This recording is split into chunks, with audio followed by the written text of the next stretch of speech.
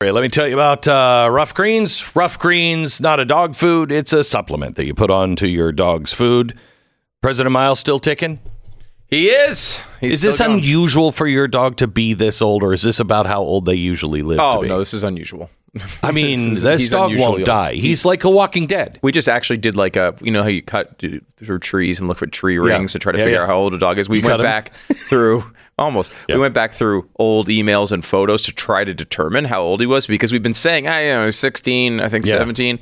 We did find out he turned 18 on either December or January. We're not 100% sure. 18. I don't know if this. I don't know. This just might be he lives by a nuclear power plant or by a train station. I don't know. But Uno, I think, has had extended years and better years because of Rough Greens. Can't prove that. But you watch the difference in your dog. Feed them whatever you're feeding them and put Rough Greens on top of it. You get a free trial bag. Just go to roughgreens.com/Beck. That's roughgreens.com/Beck, ruffgreens.com/Beck, or call 833-GLEN-33 and get your first bag free for your dog to try out. roughgreens.com/Beck.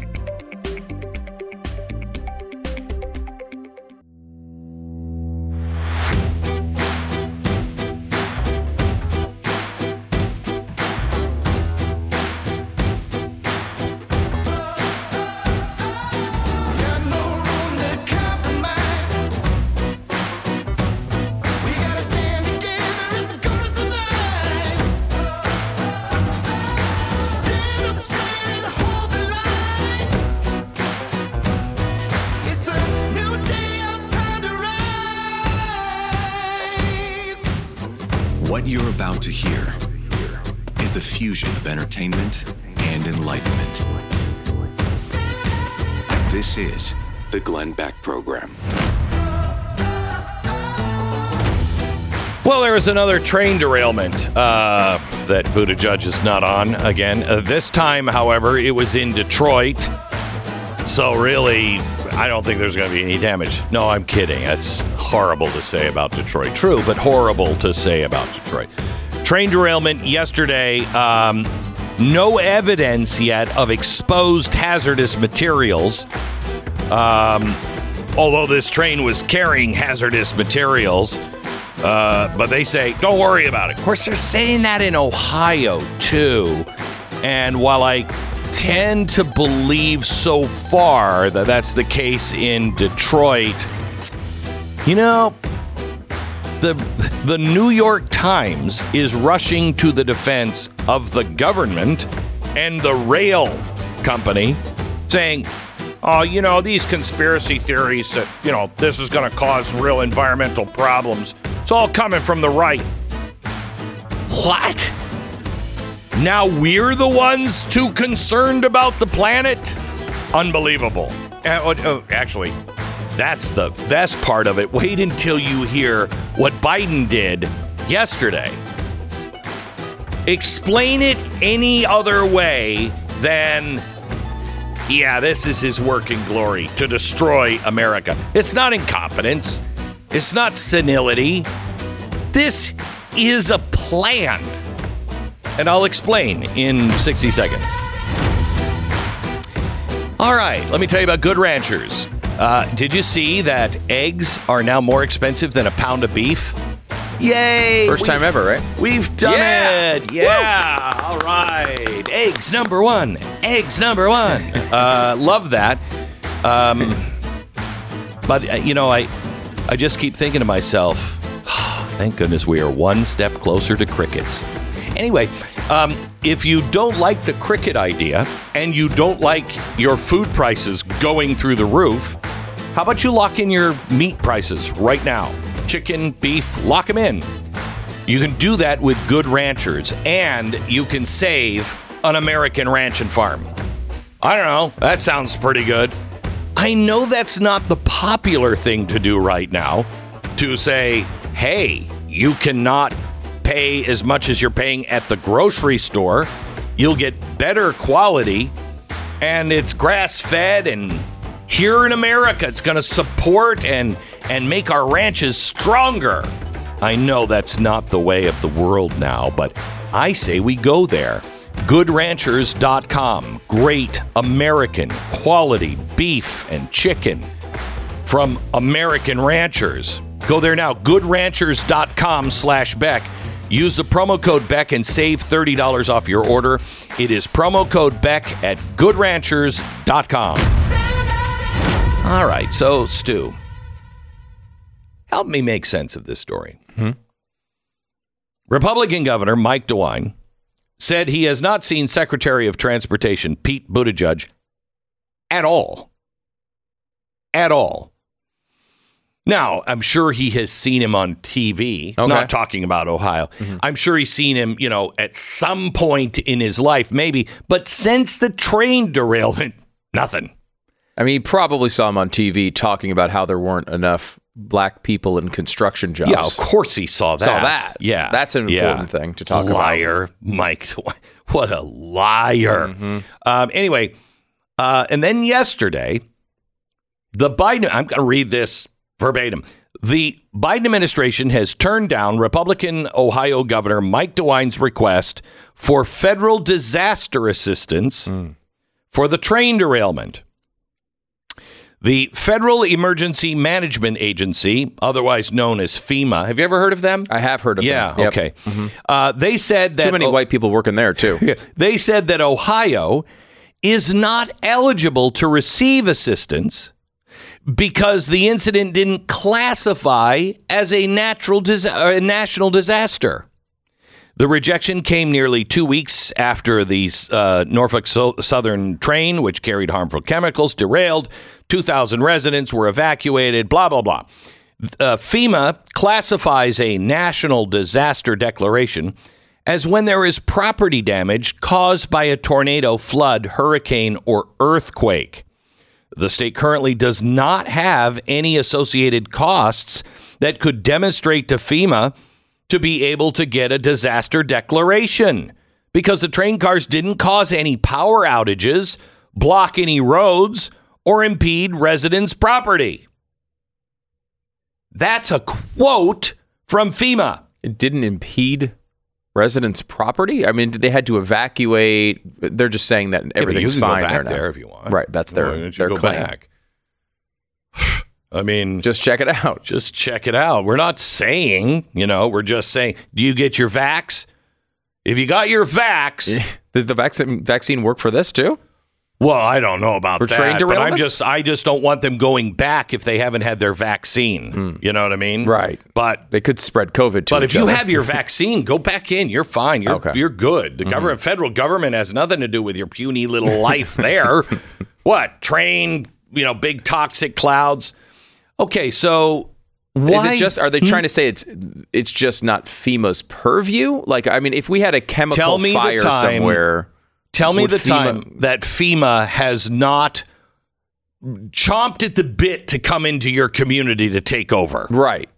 I mean, that's the way. I can't think of one. But are like their line there seems to be it's not a natural disaster, and we only deal with natural disasters. Is that is there another government agency, another alphabet collection of letters that's supposed to come in and deal with chemical accidents? The EPA? Well, the EPA is there. But this is... Are they helping what they're trying? People?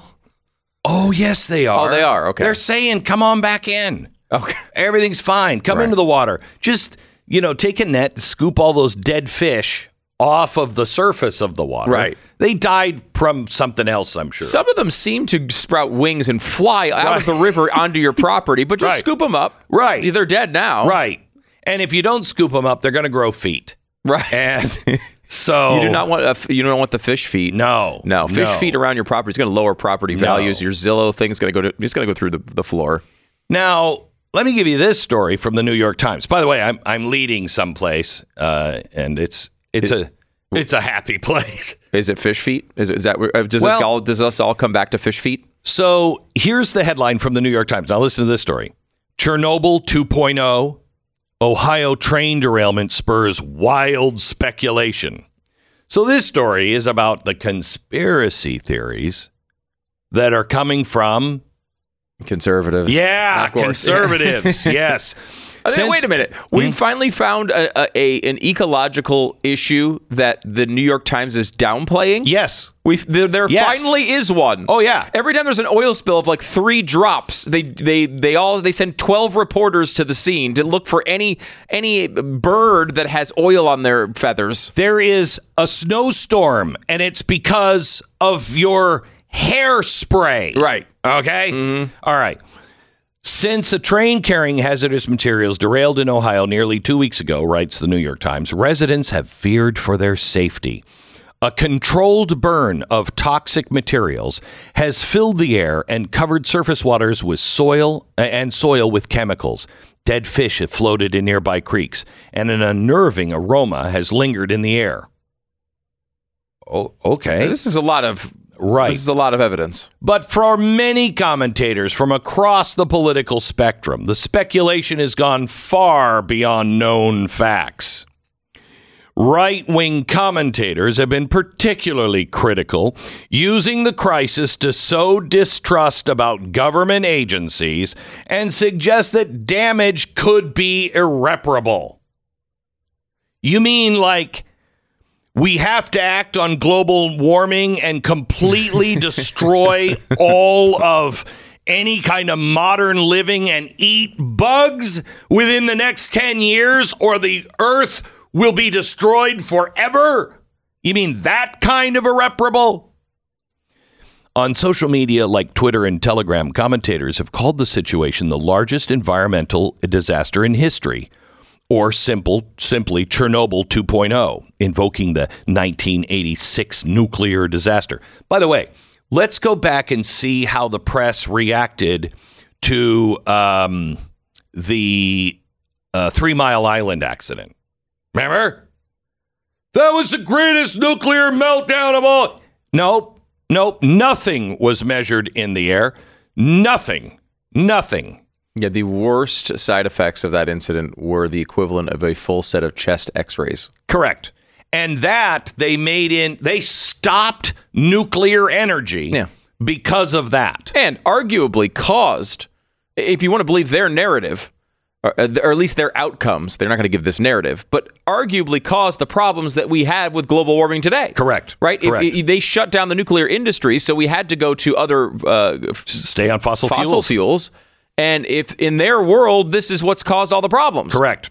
Which, by the way, that means they caused all the problems. Well, isn't that the way progressives work? Yeah. They cause the problems and then try to fix the problems that they caused, which causes more problems, which they then try to fix those. It's a never-ending series, chain of events. They warned, they said, without any evidence that vital water reservoirs serving states downriver could be badly contaminated. Keyword there, could. And they suggested that the authorities, railroad companies, and mainstream news media were purposely obscuring the full toll of the crisis. Right, because when have you ever done that, mainstream media, government, or railroad companies? You've already had several bits of information that have come out that different chemicals were on board that we didn't know about initially. There were more effects than we thought. Of course, people are going to speculate that there's even more than what they've told us. Stu, please read the New York Times. It says here. Glenn, I read the New York Times all the time. No. And the New York Times, every single time there's any sort of chemical that leaks anywhere on the planet, they say it's going to be a catastrophe. This is the entire paper is basically based on someone dripped some chemical 3,000 miles away. But and it's those going to affect were us. disasters. This is not. Listen. This is fine. Since then, the EPA has said air quality has returned to safe levels. Residents have been allowed to return. Yeah, a chemical odor lingers because people can smell the contaminants even when they are far below hazardous concentrations. This is all according to the EPA. That's what it says right here. Water testing found no indication of risk to public water systems so far, the EPA said. Though private wells should be tested, but the public water, fine. The private water, we're not sure. Utilities drawing from the Ohio River were taking precautions, at least one company said. At town hall meetings on Wednesday, frustrated residents pressed officials for assurances that the air and water were safe. Experts urged caution as they assess the long-term consequences, warning that airborne contaminants can settle on surfaces, seep into wells, and migrate through cracks in basements to homes. Yet influencers and right-wing commentators were quick to draw the conclusion of their own, theorizing about the extent of damage and the federal response, which they say have amounted to an extensive cover-up. This makes no sense. Well, how could the New York Times be taking this side of the story? I mean, there's a good argument to be made. Like, this happens a lot, right? You have an accident like this, and it is a pretty natural series of events that people who live close by are incredibly worried about it because they can smell stuff in the air, and they're worried about what's going on with their water. They're worried if their children are going to die or develop cancer next week. All really rational fears. And then maybe some scientific experts come in and say, we don't think it's a risk. When that series of events occurs, the New York Times always sides with the families, always sides against the companies, always says, actually, we found some person, this one random person who has this effect. It's not proven to be connected, but we're going to say it's connected anyway. They always side with the freaking out side of this argument. And for this one time, this one incident, they're now all of a sudden all on board with nothing's gone on. Okay, well, isn't this weird? I mean, seriously, isn't this weird? No, you have no. You have no example of that. Let me give you. An unrelated story. Headline: Russian pipeline leaks spark climate fears as huge volumes of methane spew into the atmosphere. Every time. What is methane? That's natural gas. Natural gas. Keyword natural. Okay? It seeps out into the atmosphere all the time because it's coming from the earth and it's natural gas, not man-made chemicals that are not meant to burn, that they just set on fire. No. This is natural gas. They call it methane, which is also what comes out of the butt and the mouth of a cow that they say God created all of this. This is a master plan. This is an incredible thing. But what he didn't know is that he actually created animals that live on the planet that spew a toxic chemical that will make their entire planet die. That's what that says. Yeah. Well, if you don't believe in God, you believe in, natural evolution. Well, if the cow and the farts from animals is toxic to the planet, well, evolution will figure that out. No. Methane, natural, not chemicals in the sky. Again, made for World War I. Setting those on fire? No, it's not a problem. Climate scientists acknowledge that it's hard to accurately quantify the exact size of the emissions and say leaks are, quote, a wee bubble in the ocean compared to the massive amounts of methane emitted around the world every day. Nonetheless, environmental campaigners argue the incident reaffirms the risk of sabotage or accident makes fossil fuel infrastructure a ticking time bomb. Wow. But you in Ohio? Now, I'm going to tie this together. I'll tell you what I think what's really going on here in 60 seconds. Just about every day on this program, I share experiences of real people with you, people who have their lives changed by taking Relief Factor, and I'm one of them. I can honestly say I don't think I would be here today if it wasn't for Relief Factor. That is an honest statement. I told my wife, I don't know how I'm going to live this way and continue to go on and do this. I mean, I was in my mind, I was settling for, I'm going to live this way the rest of my life. What moments I have that's not in pain, I'm going to enjoy them with my family. And before, I said, I have that decision to make, honey, this next year. We have to talk about it. And she said, have you tried Relief Factor? This is an honest-to-God conversation. Have you tried Relief Factor? No, it's not going to work for me. It's all natural, blah, blah, blah. I've been to the Mayo Clinic. Really? Something that's not a drug, it's all natural, and advertised on radio and TV. That's going to fix it? Well, I don't want to hear you whine about it if you won't try everything. So I tried it. 3 weeks later, I said, it's not working. But I didn't notice. I was dismissing that I was feeling better, thinking I was just in a good period. Then I stopped taking it, and all of it came rushing back. That's my experience with Relief Factor. Want to give it a whirl? Get out of pain. What if it works? 70% of the people who try it go on to order more month after month. ReliefFactor.com. Try the 3-week quick start. Exactly the same thing I did. ReliefFactor.com. 800-4-RELIEF. Relief Factor. Feel the difference. 10 seconds. Station ID.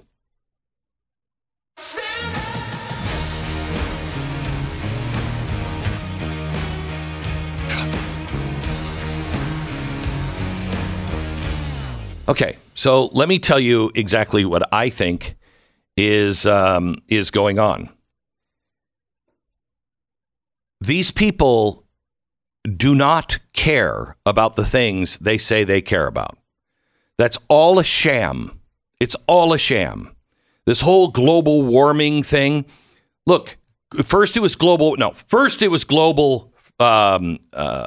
ice age coming when I was growing up. It was an ice age. Then it was global warming. Now it's global climate change because it's going different ways. Okay? Now you can't predict it, but they were absolutely sure you could predict it just a few years ago that it was going to be warming. Now we can't predict it, but we can predict that it's going to be unpredictable. Oh, okay. It's a sham. Now, I believe climate is always changing. We may be in a new period, but all the rest of it is bullcrap for control. Otherwise, they would care about this just as much as they care about everything else. But see, this one has politics involved. This is a red state. This is a state where they don't care about. They'll rush FEMA any place. Well, not to the border here where we're being overrun. Not to Ohio where the skies are on fire. No. These people honestly don't care about any human condition except for their condition of power. The Glenn Beck Program. All right, our sponsor this half hour is Patriot Mobile. It'd be really great if you didn't need to build a parallel economy in this country, but the need has arisen. I haven't even gotten to half of that monologue that I wanted to do there. We have got to have a parallel economy because we're headed in two different directions, and God only knows. But Patriot Mobile is one of the founding cornerstones. They are one of them that came out, and they're way ahead, and they're the only Christian conservative wireless provider. They don't hate you. They like you. They work in your community. They'll save you money. They'll give you great service. Why are you still with the big boys? Why?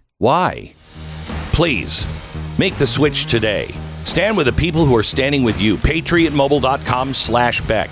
878-PATRIOT. 878-PATRIOT. It's PatriotMobile.com/Beck. Call them now. Use the promo code Beck and get free activation at PatriotMobile.com/Beck. You got to get on board with Blaze TV. Go to blazetv.com/Glenn and use the promo code Glenn to save $10.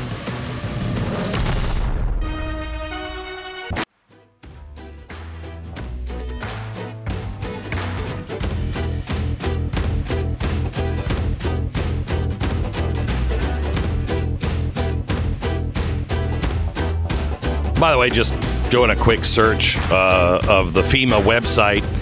you'll come to, remember, FEMA doesn't cover this. I mean, it's a chemical spill. First of all, the trains are regulated by the federal government. But you can just look up ESF number 10. That is emergency support function number 10, particularly for oil and hazardous material response. So I guess FEMA does have a way to get in there, but the president just won't do it. It just doesn't qualify. Man, do they wish they could be there? You betcha they do. You betcha they do. But they just can't see their way through all of the red tape. That's just crazy. I want to take you to now a guy who I have read is possibly, people are trying to draft him to run for president. And I have to tell you, even if he doesn't win or wouldn't run to try to win, but just try to get everybody to understand ESG, I support his candidacy. Vivek Ramaswamy is with us now. He is an anti-ESG crusader and has really made a lot of inroads with Strive.com. Check it out. He's with us now. You're also an Ohio resident. Any thoughts on what's happening? I mean, it's very sad what's happened, Glenn, and I watched Pete Buttigieg effectively imply that this has gotten too much attention. That's an affront, and I think it just reveals why people here and people across the country do not trust the establishment in Washington, D.C. And the funny thing is I've seen both sides of it, right? I was born and raised in Ohio. I'm talking to you from Ohio today. I also went to school with Pete Buttigieg. We were at Harvard together. We overlapped with each other. And the dirty little secret is that if this had happened in Washington, D.C. or in New York City, the response would have been dramatically different. And the people here know it. And that's what fuels this cycle of distrust. And unfortunately, I'm sad to say, the distrust exists for good reason. We need to put new leaders in charge. And it's just, most importantly, I think that community's been as brave as they possibly can be, but it's also revealed the divide between the aristocracy in D.C. and the rest of the country. I mean, the Pete Buttigieg comments, all of them, are just so dismissive. And, let's say even that he's not, but let's just say he was right. You still don't say that. You go to the town and comfort them and then give them some hard news. But they just are like, what's everybody looking at this for? Why? Keep driving. Exactly. And I think it's about self-protection because initially he was embarrassed that this was a bigger deal than expected. He's just come off another crisis with respect to grounding flights because of software glitches. So he thought this made him look bad, sweep it under the rug, even if the people are left to suffer as a consequence. Now, as that refuses to happen, and thank you to the people in this town and across the country who have stood up to say this is a big deal, now is actually almost implicitly blaming the people who are actually casting attention on what's an important situation. Okay. And I just see this as a symptom, Glenn, of a deeper problem in our country. So let me throw another log on this fire here. I checked the ESG score of Norfolk Suffolk Railway. They have a higher ESG score than Tesla does, and their E is a lower threat, according to their score, than their S is. They're pretty good on the environment.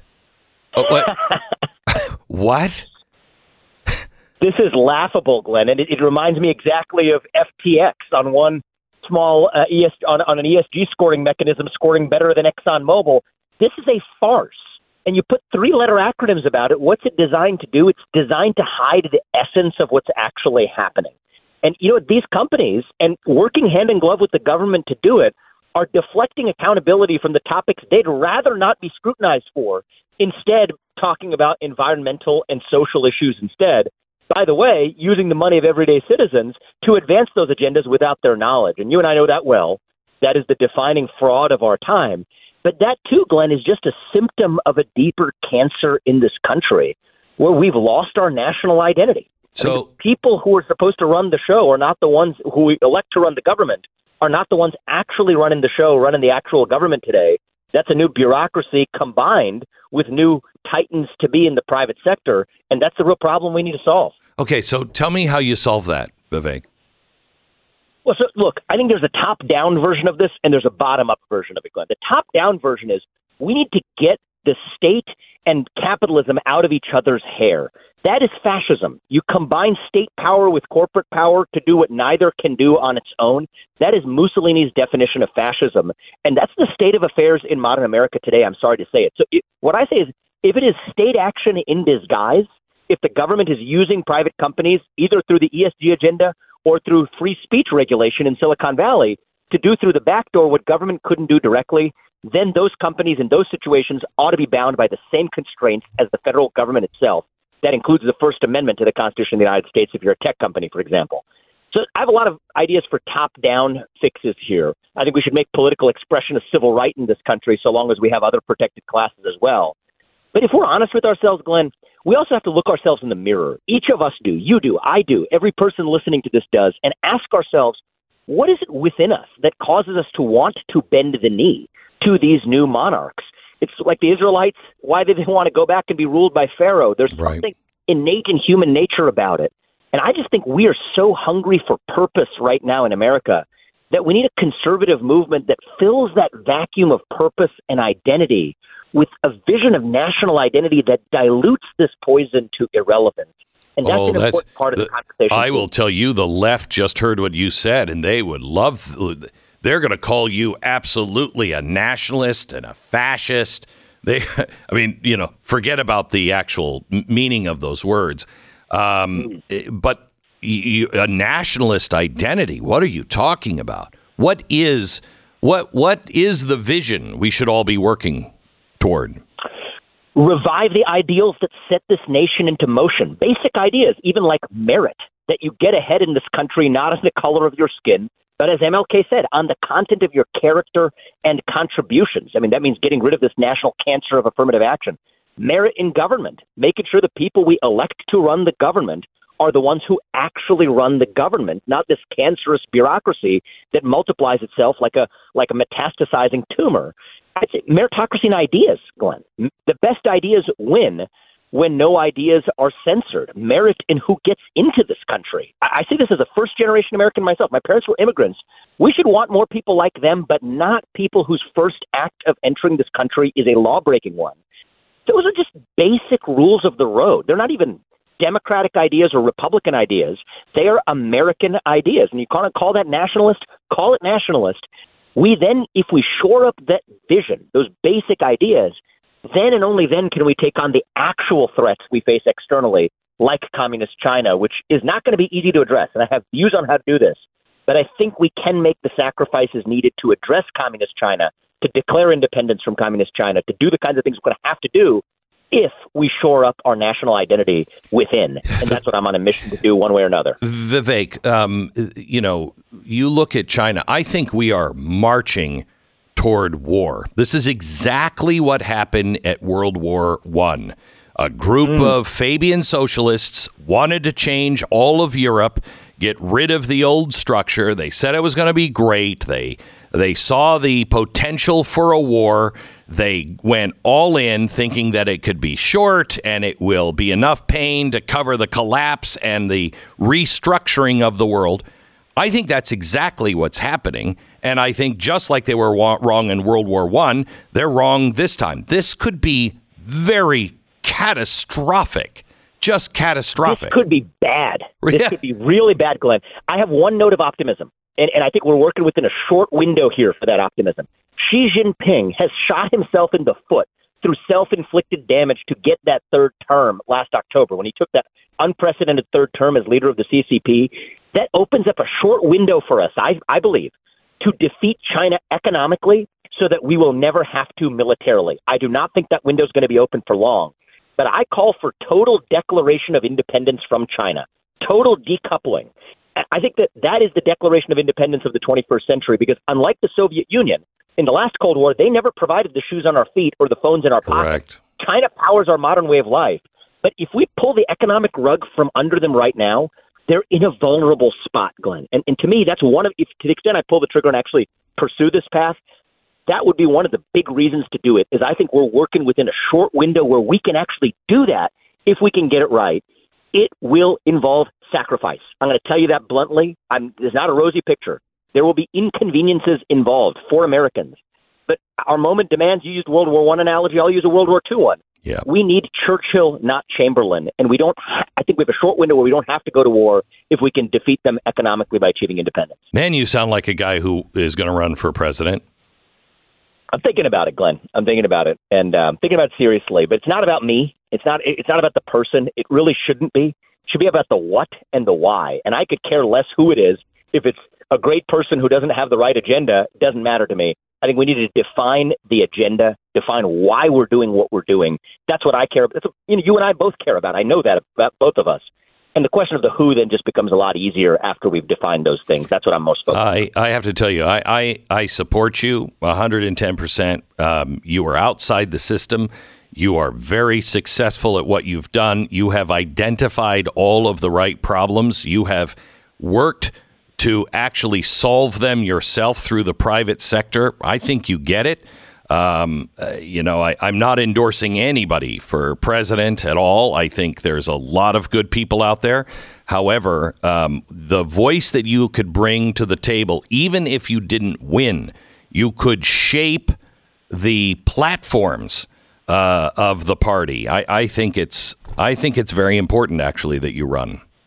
Just wanted you to know. Glenn. I just say I appreciate that. Let's rediscover what America is. That's what I care about. If we do that, I'm happy. Vivek Ramaswamy, thank you so much, sir. Appreciate it. Appreciate it. God bless. He's running. Well, no, he's seriously considering it, Glenn. Just serious consideration. He's running. Right? All right, let me tell you about CarShield. He's not jokingly considering it. He's seriously considering it. Yeah. Okay. Just make sure you understand the consideration level. I don't really understand the difference there. But anyway, let me tell you about CarShield. If you have problems and you've got a car with, 5 miles or 150,000 miles on it, if your car doesn't have a warranty, you need CarShield. CarShield. When your car goes down now, we're talking thousands of dollars in repair because of just chips. You know the price of a used car right now. You've got a car, you need it to run, and you can't afford the repairs. You've got to get CarShield. Save 20% on your plan, and they have plans that will, for all shapes and sizes. You'll always be prepared for the unexpected. Call 800-227-6100, 800-227-6100, or go to carshield.com/Beck. That's carshield.com/Beck. The Glenn Beck Program. Sign up for the free newsletter today at glennbeck.com.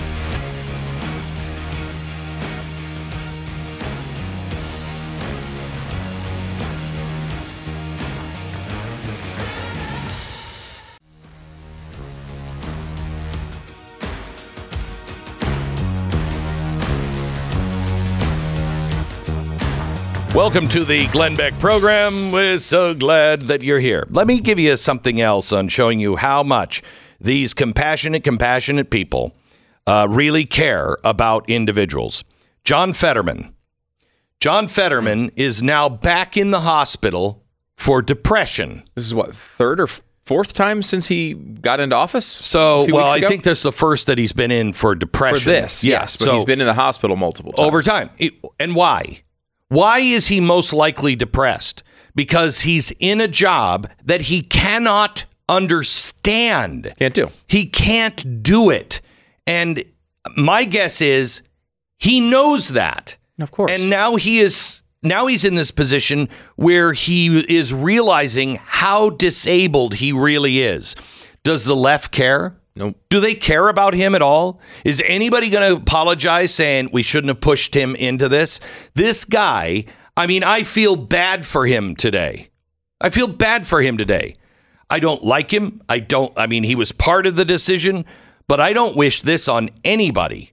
The guy went in. He's not able to do the job, according to doctors. Does the left care? Did they care about that then? Do they care about that now? No, No. I mean, it's just unfortunate because if we had any evidence that this could be the case before the election, voters in Pennsylvania could have made a different choice. Yeah. But they had no information to indicate that this guy couldn't do this job other than all information. The only thing they had was every available piece of information. And that's not enough to make a decision. I will tell you, but people want to believe what they want to believe. That's true. And the Democrats and his campaign and everybody else, they kept him out of the limelight until the very end. Yeah, but look, there's no excuse. Everybody saw that debate. Everybody knew he couldn't do this job. He already had the winning vote in the bank by then. Well, I mean, he did have a lot of early vote, but still, there's no excuse to be made here for Pennsylvania and what they did. This is one of the most embarrassing spectacles that voters have ever participated in. I just want to show you, though, the human cost. They don't care about the individual. They don't care about the individual. Everyone is nothing more than a pawn, a chess piece that can be taken if it supports the move of the king. This is true. Dianne Feinstein's a good example of this, right? She's currently in the Senate. She announced her retirement. A reporter came up and said, "So, what made you want to retire?" And she said, "I'm not retiring. We haven't released a statement on that." And then her aide had to say, "Yes, we have. Yes, we have. We released that yesterday." "Oh, we have? Oh, okay." Yesterday, she was walking out of a vote, and she was overheard asking her aide, "Did I vote for that?" That is something, though, Glenn, where you say, this woman's been in office since 1857. She's been there forever. She won, obviously, just on name recognition. At one point in her career, when she was senator, she was a terrible senator, but lucid, right? Mm-hmm. That changed over time. Like Woodrow Wilson was being propped up in the office. Okay, maybe you can understand that. All of this stuff with Fetterman happened before the vote. He wasn't even the senator yet. Everyone knew this was going on, and they elected him anyway. It's inexcusable. But again, they don't care about the individual. She's replaceable. Yep. She's replaceable. Use her until there's nothing left to use. It's despicable, reprehensible, and inhuman. Well, let me tell you about Good Ranchers. If you want to save money, if you would like to do something to support American meat, American farms, American ranchers, and I don't mean Bill Gates, okay? I mean actual ranchers who believe in the same kind of things that you do and have been putting food on our table for generations. They're being driven out of business. Well, Good Ranchers is there to not only give you a lower cost of your beef, but to ensure that that beef is coming from American ranches, and they are supporting American ranchers to keep them alive so we don't all eat bugs. Sorry, I'm in a mood today. I want you to go to goodranchers.com, 100% satisfaction guarantee. Lock in your price of your beef. Get a subscription for American meat delivered today. $30 off with the promo code GLENN. Promo code GLENN. It's the best. It's goodranchers.com. Goodranchers.com.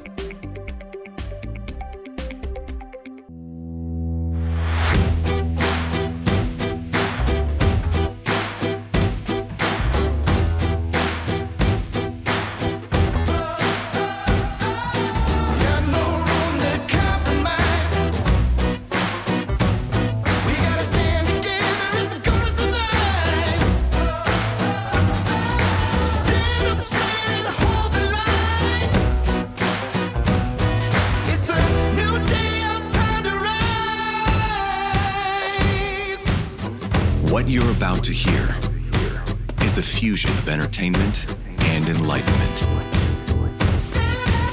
This is the Glenn Beck Program. Hello, America. Welcome to Friday. White House yesterday demanded the media comply because there was a lack of space at the president's press conference. Not true. 26 open chairs. Not true. They were just making sure that only the reporters that would play nice were there at the press conference. Well, they didn't play nice. They shouldn't play nice. And you know what? Honestly, it is time for all of us to wake up to what is happening in our country. What's happening right now, let me just say these words. Say hello to Snow White. This story should open the door and lead you to the sunshine of what is really happening in America. And I'm going to tie it all together with Snow White, in 60 seconds. This President's holiday, why not get yourself a window treatment worthy of a presidential suite? Why not avoid spending a fortune in the process? Blinds.com has a great President's sale. You can save up to 45% site-wide on premium custom window treatments. Their design consultants have you covered and can help you pick what's right for your home when there are just too many choices. They don't even need to come to your home, let alone come out 2 or 3 times. There is a real reason why Blinds.com has over 40,000 5-star reviews. It becomes obvious when you see how their window treatments can give your home a whole new look.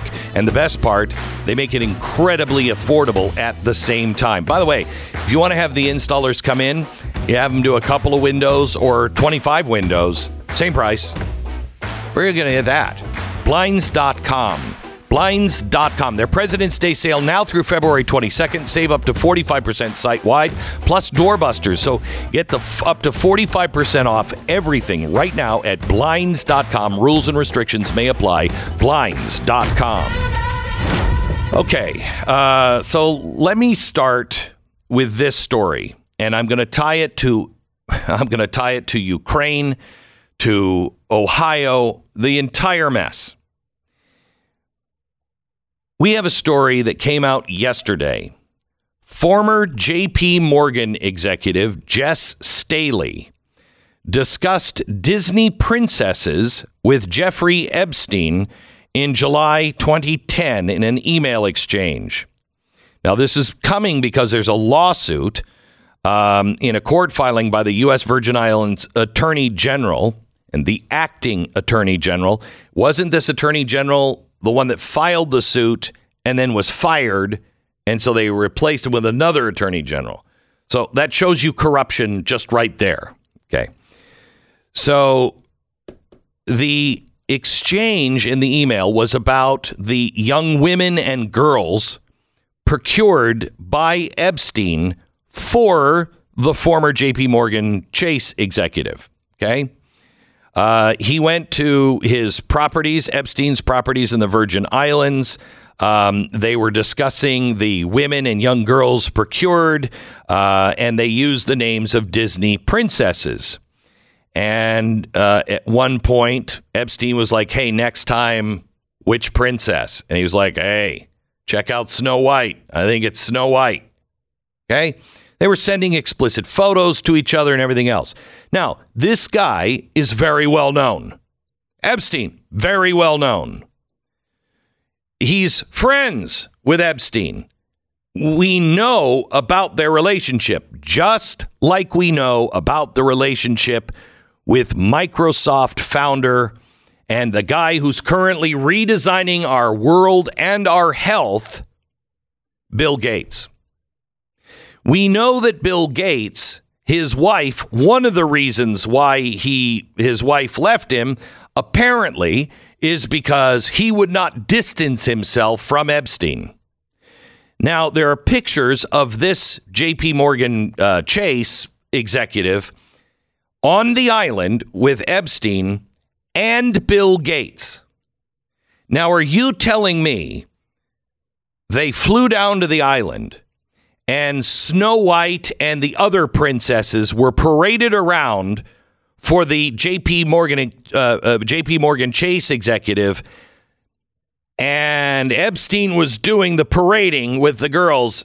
And where was Bill Gates? He was working on software, because there's pills for that now, Bill.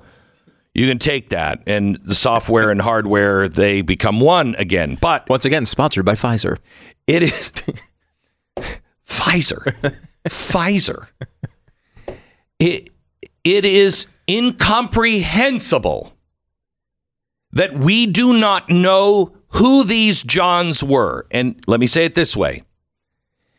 If that little black book of Epstein's contained only the names of truck drivers, conservative, commentators and diner restaurant owners, do you think any of those names would not be known today? We have a good example of this recently with Matt Gaetz. Yeah. Who they accused of all sorts of things and then Correct. went through all the investigations and did not find anything to charge him with. Right. So they'll charge anything. They'll do anything to smear you. Knew his name. Every accusation was out on the table immediately. We don't know the facts that they know. And we're never going to know. We're never going to know. But I'm telling you, if they were all, people that were in red states, all those names would be known. One guy would be like, I fixed the furnace.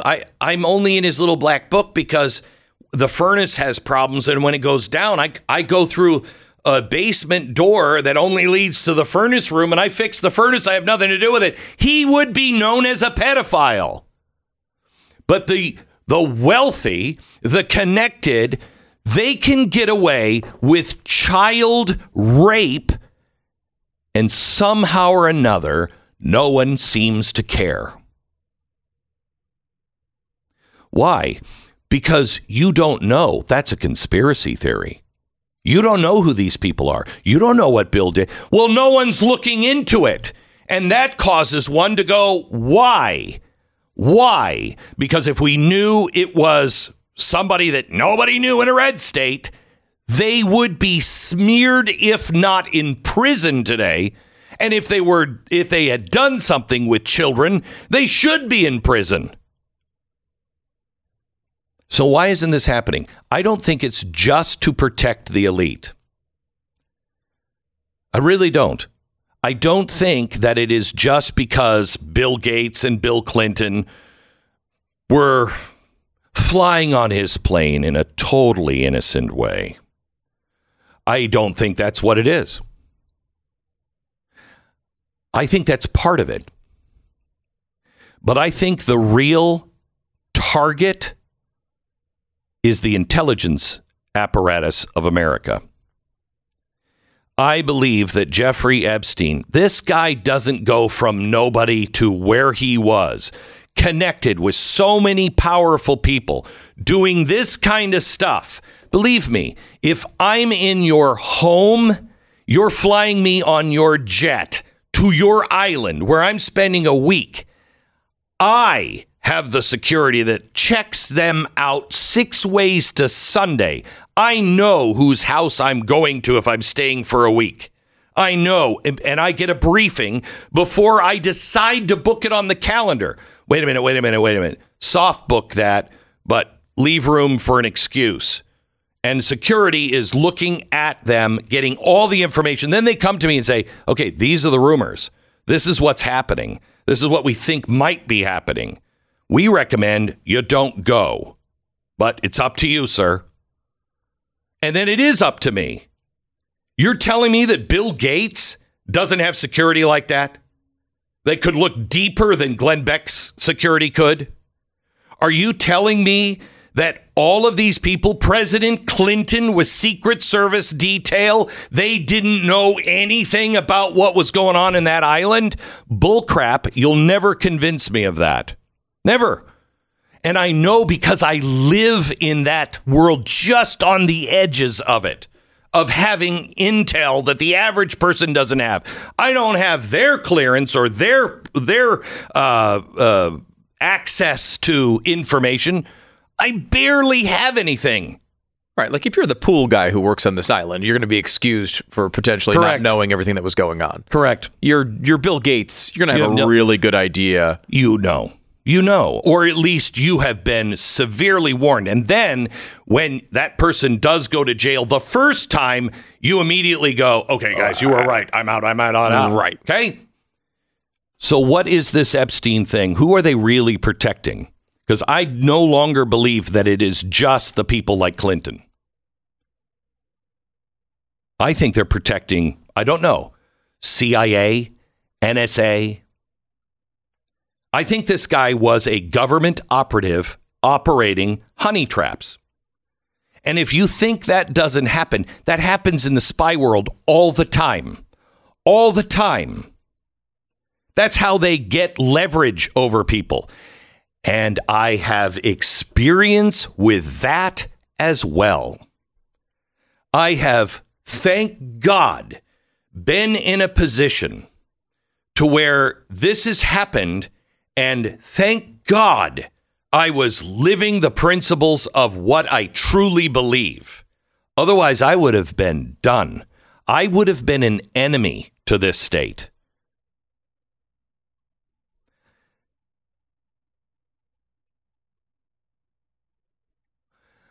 I was at Fox, and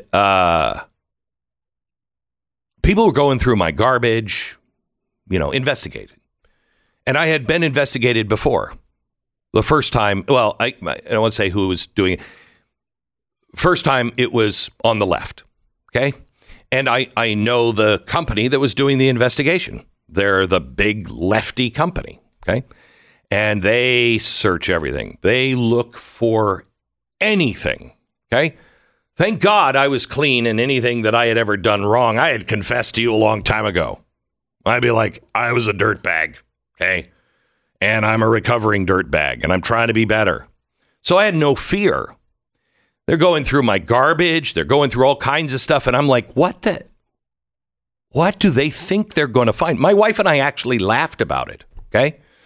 You're very boring. I'm extraordinarily boring. The best thing they could find was an old historical document that you may have thrown out by mistake. Right. So then I'm at Fox, and the event at the mall happens in Washington, D.C. 500,000 people show up. Rupert Murdoch calls me to his office. What are your intentions? What are you going to do with all this power? And I'm like, what are you talking about? You running for president?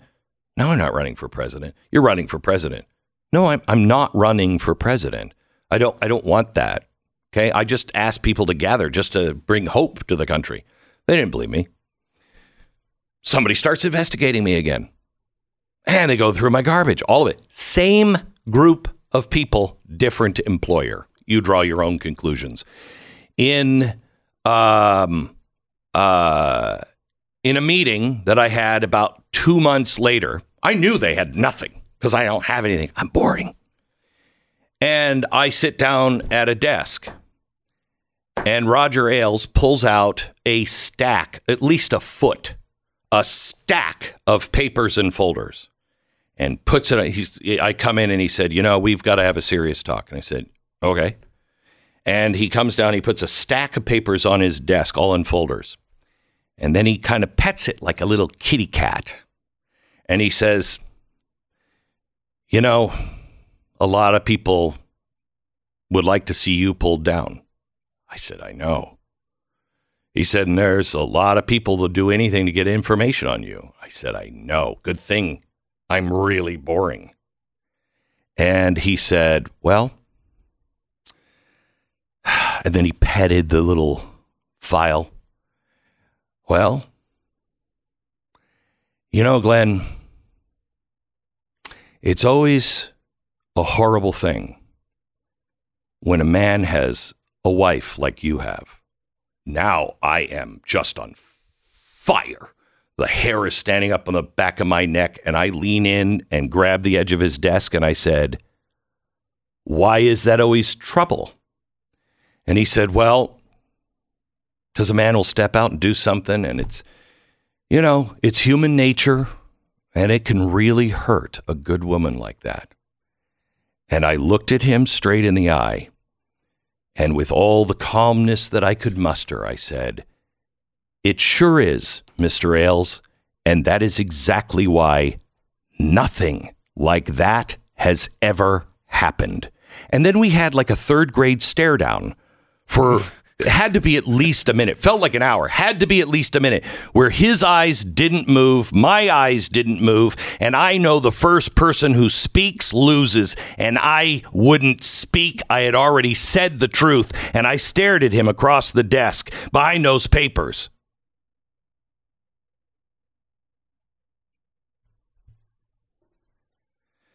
Yeah, I know. And he picked up the papers and put them down by the side of his desk.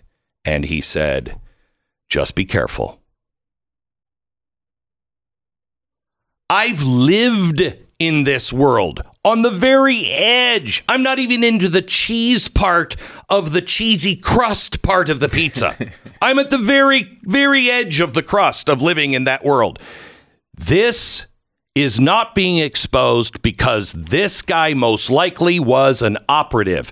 And, that's a conspiracy theory. Yes, so was that the CIA knew about or were involved with Lee Harvey Oswald, which, gang, they kept saying was a conspiracy theory until this year. Did you hear that announcement? The CIA had Lee Harvey Oswald on their books. He was an operative. Now, that doesn't mean they killed him, but they were using him. They knew about him. He was current. It was not like, we used him 10 years ago. He was currently an operative. And they covered that up. What do you think these agencies were made for? To go get our enemies. But they're not being used to get our enemies anymore because the deep state defines who an enemy is now. It used to be an enemy was someone who would not protect and defend the Constitution and the Bill of Rights. That is no longer our enemy. It remains my enemy.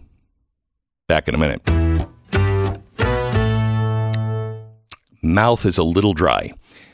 Jane wrote in about her experience with Relief Factor. She said, I had so much back pain, I could barely walk after back surgery. I went to physical therapy. I didn't get any relief. I've had to use canes. I've used a walker. I decided, I don't have anything to lose. I'm going to try Relief Factor. She said, I basically have no pain.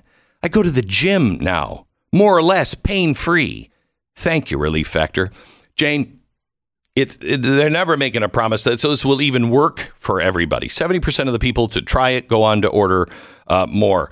And it's not going to maybe take away all your pain. I still have pain from time to time, but I had nothing like the pain that I used to have. And it sounds like you're exactly the same way. Please, if you're in pain or know somebody who is in pain, try Relief Factor. Please just try. It's 3 weeks. It's $20. If it doesn't work, it doesn't work. But if it does, you get out of pain and get your life back. ReliefFactor.com. Call 800-4-RELIEF. 800-4-RELIEF. ReliefFactor.com. Feel the difference.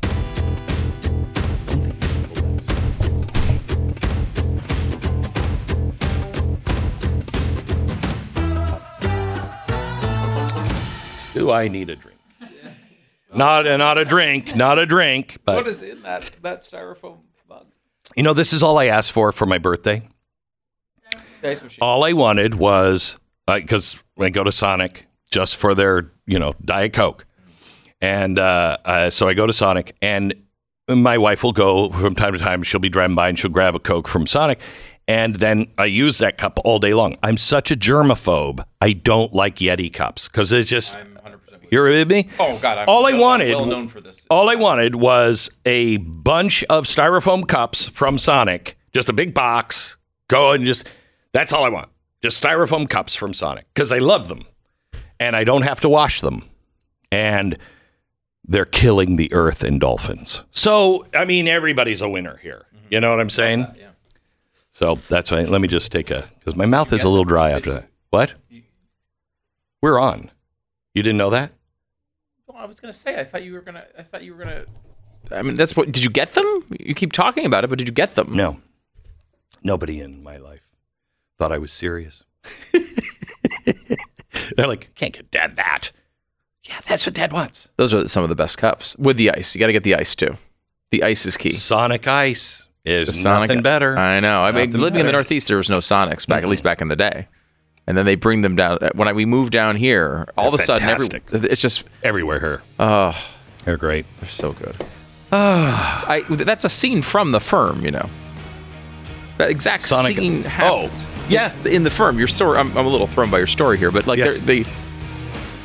that scene was in The Firm. Yeah. Except the guy had actually done it in The Firm. My wife said to me at one point, not based on that story, on an even more unbelievable story, said we're living Jason Bourne's life. Yeah. And I said, I know. I think this is very bizarre. I mean, we didn't... Minus the athleticism, you know. The Glenn Beck Program. I need another swig. What's in that Sonic cup? The following is brought to you by Preborn. Before a baby is born, his or her heart will beat 54 million times before birth. Preborn Pregnancy Network has rescued 200,000 babies and have made it possible for those 200,000 babies to have more than 54 million heartbeats. When a mom hears a heartbeat, she goes in, she can be convinced she's going to have an abortion. She's like between 60 and 80% more likely to choose life once she hears the heartbeat from an ultrasound. If she sees the baby and hears the heartbeat, you have a great chance of saving that baby's life. Those ultrasounds have to be free because they're thinking about having an abortion. They don't want to pay for it. They don't want to see it. So if you give them free ultrasound, you can save tons of lives. Every ultrasound is $28. Would you like to help save babies? Go to pound 250, say the keyword baby, or you can find out all about it and donate at preborn.com/Beck. Preborn.com/Beck. And blazetv.com/Glenn. Use the promo code Glenn and save yourself $10 off Blaze TV.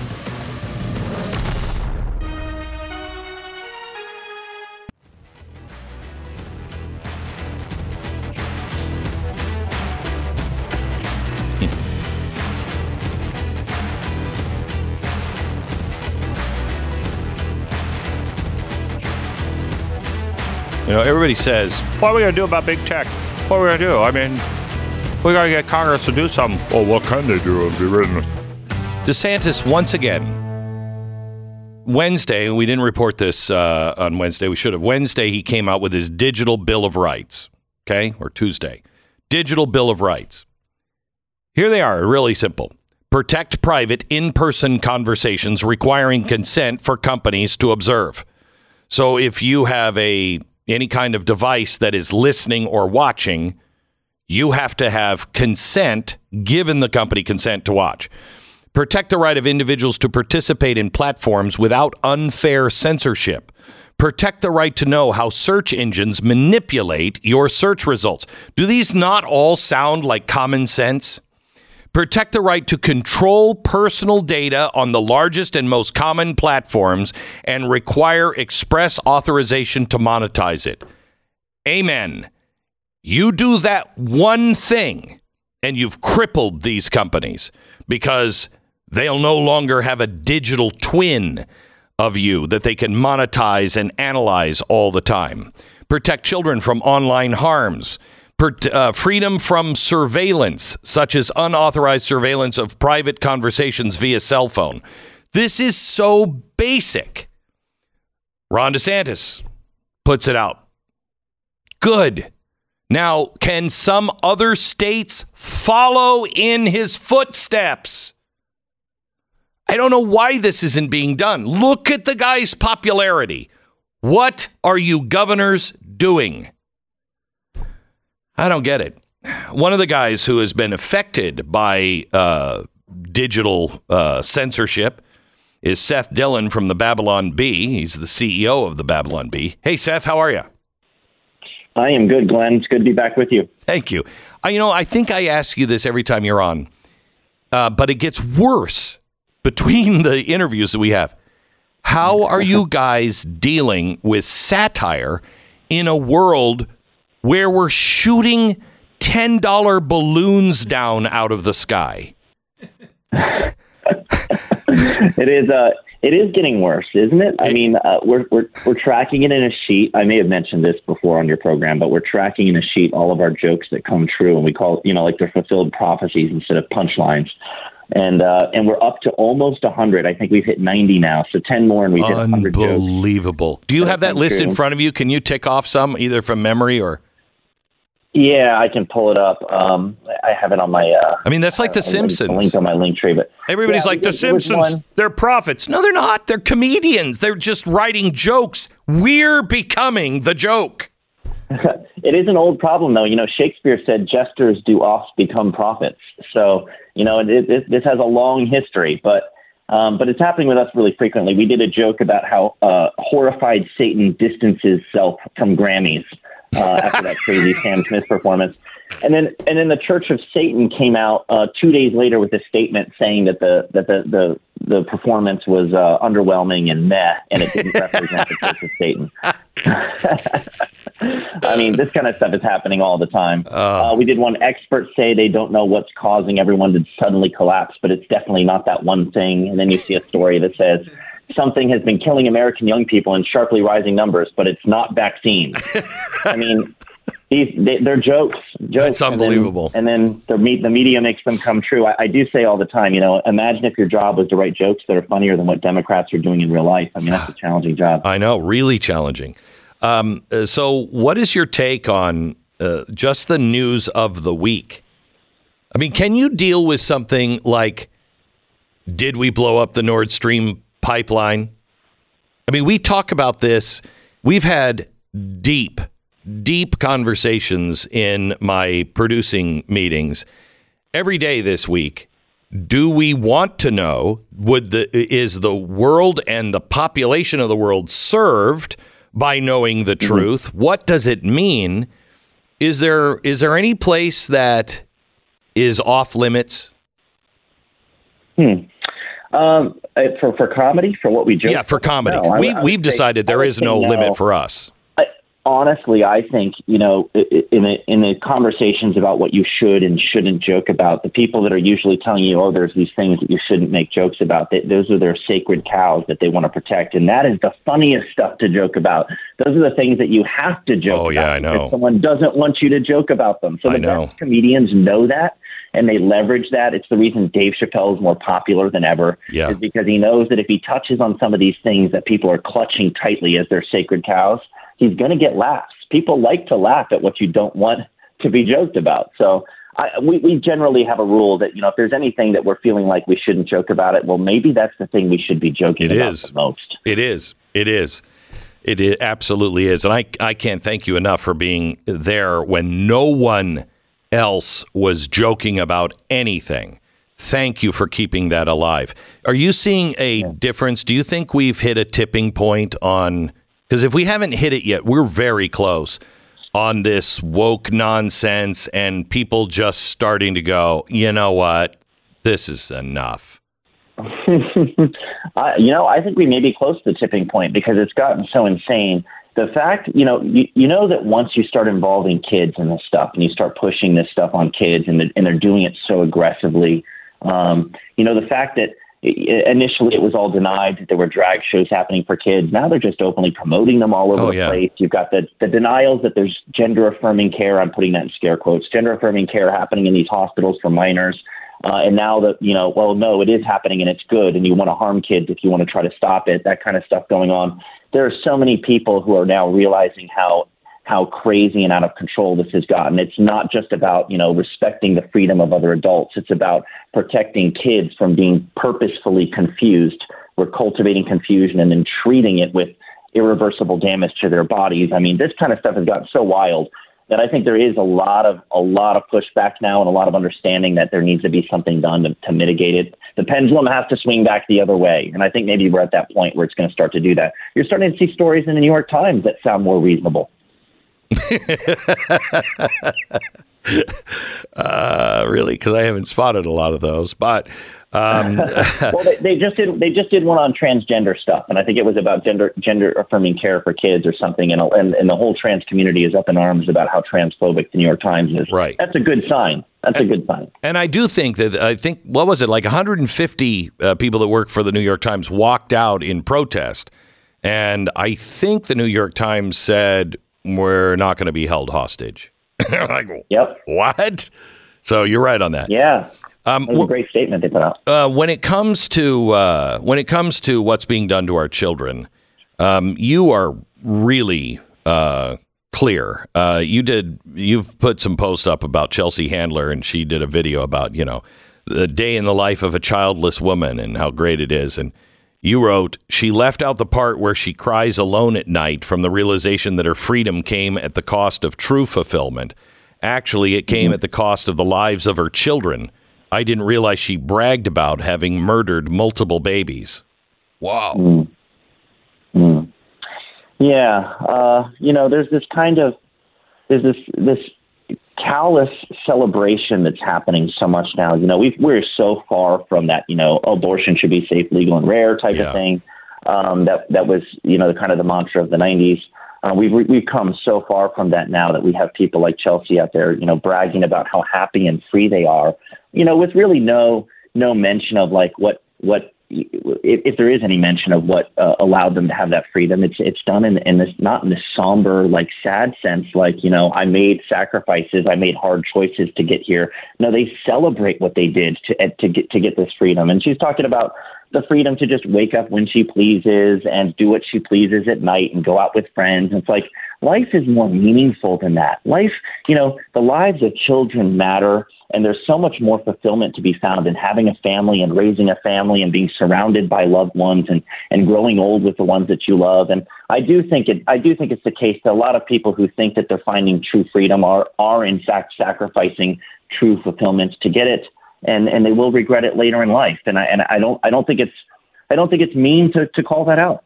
No, I don't either. I mean, I mean, if you're murdering your children to do that, I think that's fair to call out.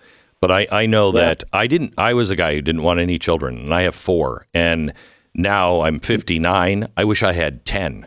I mean, the only thing that I have done in my life that truly matters has happened inside the walls of my house. I mean, it's all about my children. And you don't really get that until you start to get a perspective of a life lived, Well, yeah, and the kind of fulfillment that can come from living sacrificially in the sense that you're serving the needs of others. There is so much fulfillment to be found in it. It sounds like to this, when you're being selfish and self-consumed, it sounds so burdensome to think, oh, I might have to sacrifice some of my time or money or attention to take care of somebody else or care for somebody else. But there's really nothing more fulfilling. Like, God made us to be in that role. God made women to be mothers. He made men to be fathers. That's why we're here. And so, there is real true fulfillment, deep satisfaction that comes from that, even though it's a harder life in many senses. Wow. Listen to the hate coming from you. The one of the stories that I'm following that is really disturbing is how fast Canada has collapsed on its protection of life at any age. At any age. Are you following what's happening up there with euthanasia and everything? Yeah, I've been hearing some things. I think I heard something recently about a story about how we need to have a cutoff time, I guess, after a certain age, just put everybody down. Is that really what they said? I haven't heard that, but I know that they are putting people down. Now if you're a kid, a teenager, and you are depressed, you can go to a doctor in Canada and get end-of-life medication.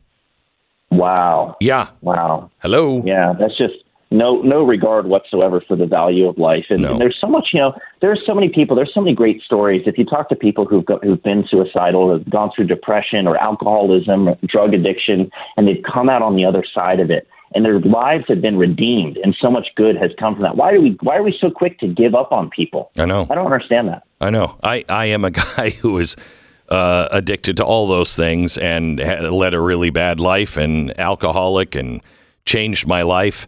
I'd like to think that my life had been redeemed, but I know there's a lot of people who are like, he should have died a long time ago. But I am living testimony that whatever you think you've done or whatever your problems are, there are solutions, and there is a meaningful and happy life ahead of you. Should you choose it? Yeah. It's not going to be easy, but if you choose it, it's there. It's there. Thank you so much. Hate coming out of you. Thank you so much, Seth, for everything that you guys do at the Babylon Bee. And as always, anything we can do to help, you just let us know. Thanks. Thank you, Glenn. You bet. Bye-bye. All right. It's an underappreciated fact that trust is really hard to come by. And in the world of business, pretty much any business, that might go double. When you're trying to sell your home, buy a new home, even worse, do both at the same time, it is really important that the real estate agent that you have, that you're doing business with, is someone you can trust. So how do you know? Well, I think we've added a huge piece to the puzzle to solve that problem. We started realestateagentsitrust.com. I started it with my brother. It was actually his idea because we both had problems, knowing who's a good agent and who's not. And we're pretty intelligent people, but we don't know. How do you find one? When you do an interview, what do you ask them? Can you sell my house? There are business practices, just standard practices that the best real estate agents use, and and that's one of the reasons why they're so good. Now, trustworthy as well. We wanted to make sure that they were cut from the same cloth. They're listeners of the program, and so they think like you. It will help with trust. Realestateagentsitrust.com. Go there now. Realestateagentsitrust.com. A free service to you. I recommend you interview them yourself, but see if you don't notice a difference.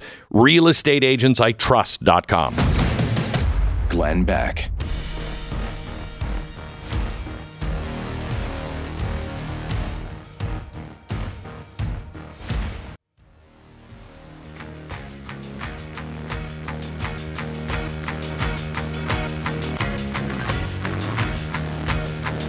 Welcome to the Glenn Beck program. This is crazy. This is just crazy. Joe Biden yesterday announced what the balloons were. Cut 8, please. Our intelligence community is still assessing all 3 incidences. They're reporting to me daily and will continue their urgent efforts to do so, and I will communicate that to the Congress.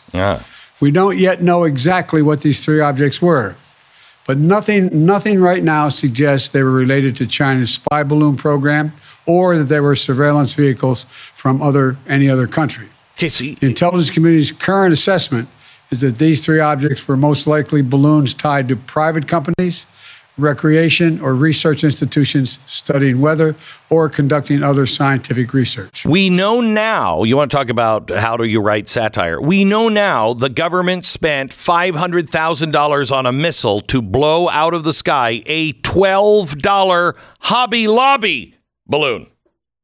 These were from hobbyists. They were like, we got to get our $12 together and let's buy a balloon and we'll set it up and we'll track it. Hey, I can't track our balloon anymore. I can't find our balloon. Where's our balloon? The government blew it out of the sky. So why are you blowing things out of the sky if you don't know what they are? You have no more information than you had when you blew them out of the sky. Why'd you decide to blow them out of the sky? And then after severely limiting which press could be in the press room with this announcement, 24 seats open, people being turned away because it's too crowded. Somebody asks him a question about China. Listen to this. There's been criticism that this... China compromised by your family's business relations. Sir, Mr. President, there has been criticism... Did you overreact? Mr. President, there has been criticism that this was an overreaction that was done because of political pressure. You can come to my office and ask the question when they have more polite people. Mr. President, why he just walks away. He's walking away because the question is, were you compromised at all because of your family's dealings in China? We know that he has family dealings, but he won't even recognize the fact that that is a legitimate question. Nah, don't worry about it. I got some more Hobby Lobby. I've got one of those balsa airplanes that we're going to shoot out of the sky in a little while. I'll show you how tough I am, wise guy. The Glenn Beck Program.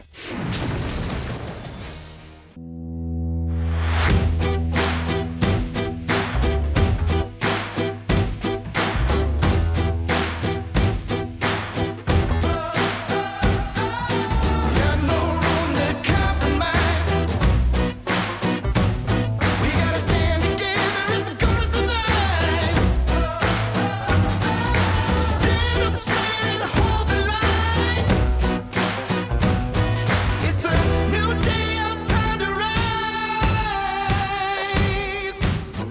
What you're about to hear is the fusion of entertainment and enlightenment.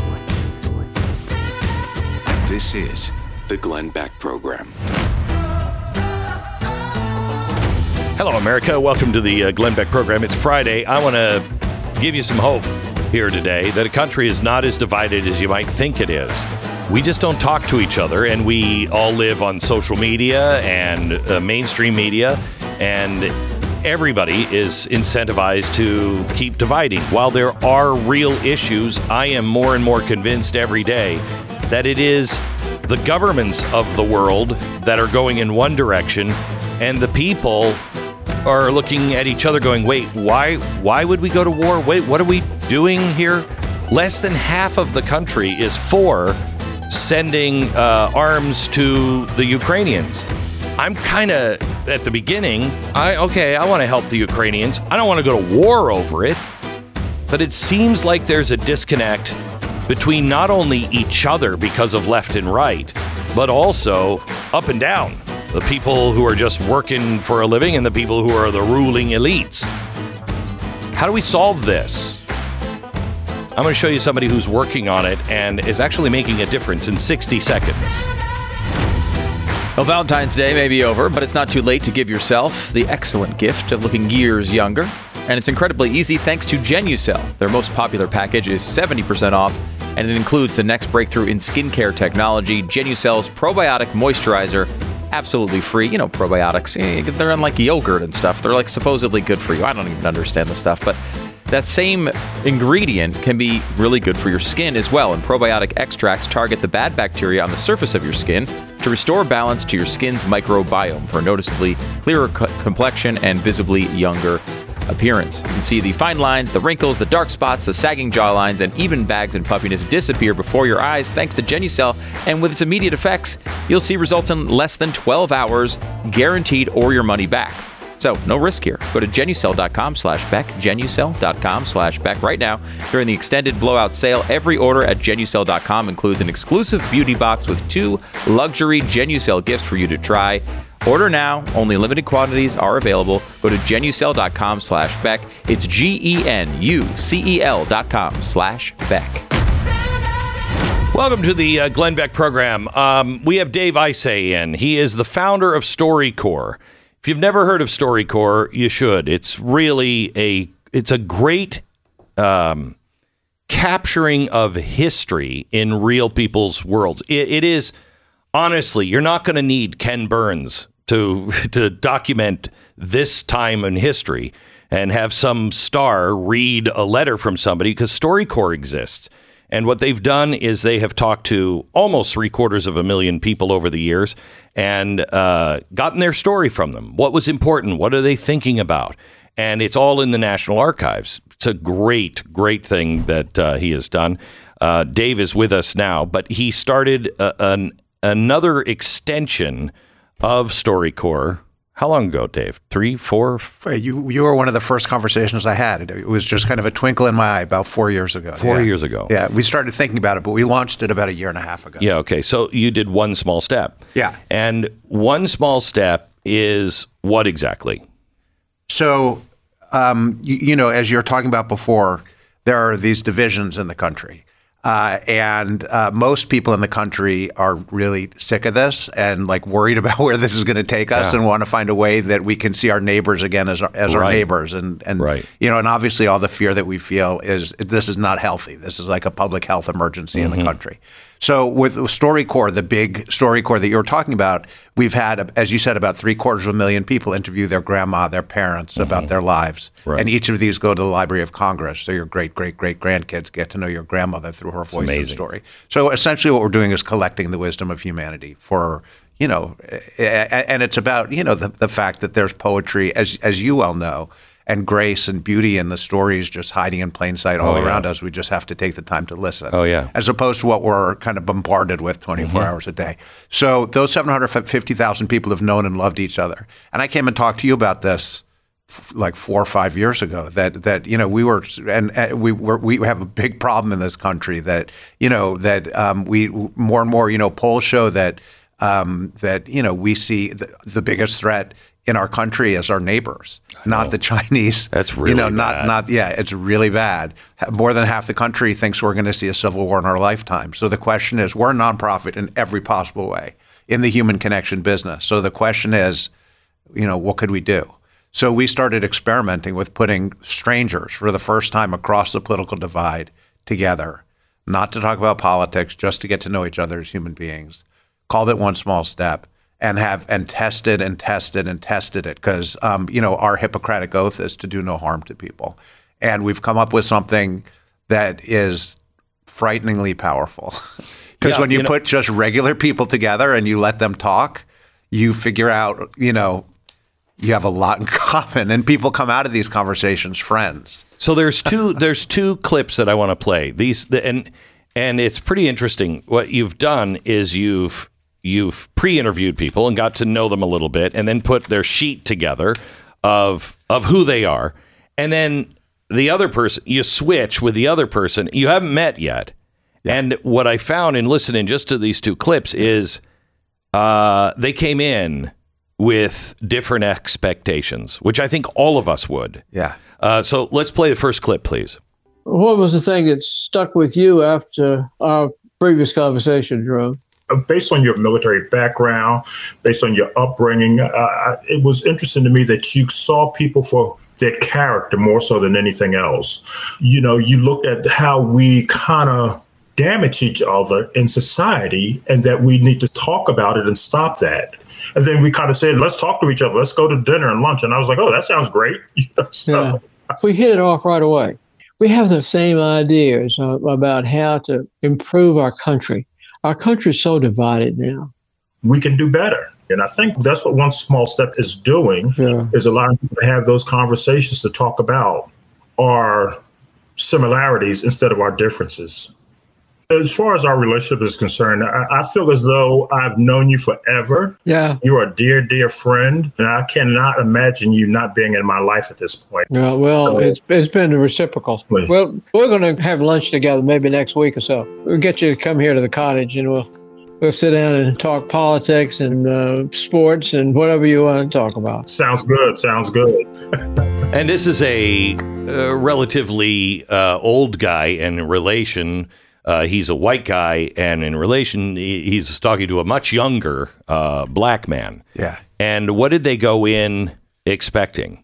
So this is what you're actually hearing in that interview are two people who came to do One Small Step, and we don't pre-interview people. People sign up. They fill out all of those. They fill out all this stuff. They do a little biography of themselves. Okay. And then we match them, or we have a computer match them, and they get to see each other's biography. First name, city only. You can't Google the person. And then the interview starts, and you read your partner's biography to them. They read your biography to you, and then you just talk about your life. So what we're just hearing actually are two guys who did an interview, became friends, and then came back to talk about the impact on their lives. And actually, after meeting, both of them are working on a big project now in Richmond, where this was recorded, restoring the first African American school in Richmond, the Moore Street School. So the crazy thing. One Small Step is built on a theory, a theory that's one of the most studied theories in psychology, called contact theory, that says under very specific circumstances, if you put people who think they're enemies together, and they have a conversation, they can come out of it with that hate having melted away. And the highest possible result is friendship. And we see friendship coming out of these conversations all the time. I have to tell you, I know that to be true. I know you do. In my own personal life, but also when you look at extremes, the thing that I found in doing research on the Holocaust was the Christians that saved Jews, they all pretty much said the same thing. They were not necessarily trying to save all Jews. Many of them said, well, this Jew is different. And the only difference was they knew them. Yeah. They believed the stereotype, right? But they thought, well, this one's not like them. And I hear that all the time across the divide. People will say, well, yeah, but you're not, or that person's not like them. Well, no, yeah, they're very much like that. You just have this cartoon figure. Right. And the question is, if we can get this to scale, and I have to say, your show is the number one referrer for conservatives to One Small Step. You're kidding me. No. Wow. We have barely scratched the surface. I know. We're having a meeting today, aren't we? Yeah, we are. Yeah, because I really would like to talk to you because I think, you're coming from the nonprofit world and, you're surrounded in, NPR and all of that with people who think differently than I do. And I think we can make a bigger impact if we really put both sides together and if it's not 50-50. Contact theory is based. I mean, we at StoryCorps, we believe that there's a flame of good in everybody. And that's and that we have to believe our job is to fan that flame until it's a roaring fire. And as you said, it's that idea of generalizing. Yeah, you have a conversation, you think, but the truth is there's nuance in everybody. And if we just pound on this, if we do it over and over and over again, and you're right, this is not going to come from the government. It's not going to come from it has to come from the people. And it's time for us to say enough. There are so many people who worked so hard and sweated and bled so that we could have this life that we have today. What are we going to leave for our children? Yeah. And if we, a democracy cannot survive if we hate each other. We have to stop this. I just saw the news. The Idaho House has just approved a Greater Idaho, which means that the people in Oregon have voted and said they wanted to join. Now the House, it'll have to go to the Senate, but then it goes to Oregon. There's a lot of steps before that happens. But that seems like a very logical thing to, I don't have enough in common with you that I have to split. That's a really bad thing. And that's coming because I think there are a very small number on both sides that are so extreme. And those are the only ones that are really being heard. And the rest of us are standing around in our neighborhoods and with our friends and going, what is happening here? But I don't know if that's entirely true, Dave, because we look at things like what's happening in our schools now. These are all things 10 years ago. Every American would have said, no, I'm not having transgender or, regular strippers in. We're not doing that. We don't do that.